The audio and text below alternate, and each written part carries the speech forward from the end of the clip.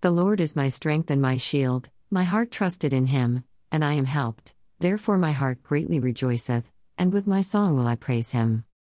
Testimony: unemployment takes its many forms. I tried taking up any job.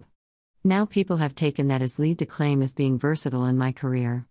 I tried taking one form of employment and there they laid off and pointed at shorter career time in a single place. I worked in Taylor and Francis. It was such a blessing for me.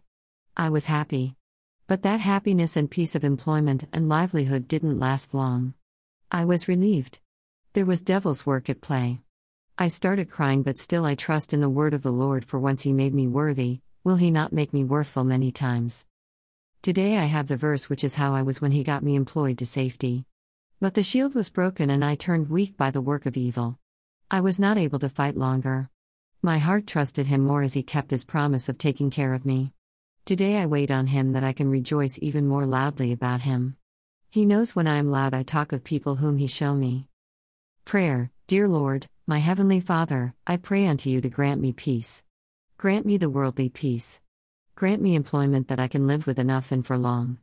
Fill my food sacks bountifully that I may feed my dependents with enough and share with others.